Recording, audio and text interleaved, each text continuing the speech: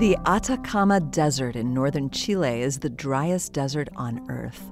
The only life there is microbial, and researchers study it to get an idea of what we might find on Mars. According to geological evidence, the desert core has been semi-arid or arid for 15 million years, and no rain had been recorded there for 500 years. But then something strange happened.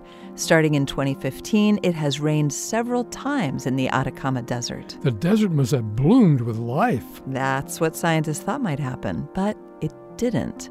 Actually, the rain killed most microbial life in the region, causing some species to go extinct. How could that be? Water is necessary for life. Water is necessary for life. But over the eons, the Atacama microbes evolved highly specialized strategies for optimizing the extraction of scarce humidity from their environment. They couldn't cope with the sudden influx of abundant water into their cell membranes, and when the rains came, they swelled and burst.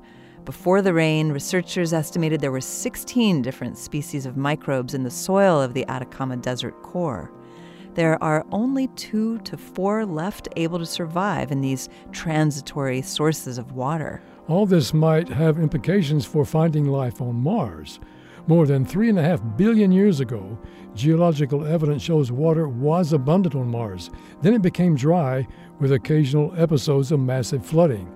If Mars is like the Atacama, then those floods might not have helped Martian life to persist. They might have killed it off. This Moment of Science comes from Indiana University. We're on the web at amomentofscience.org. I'm Don Glass. And I'm Yael Cassander.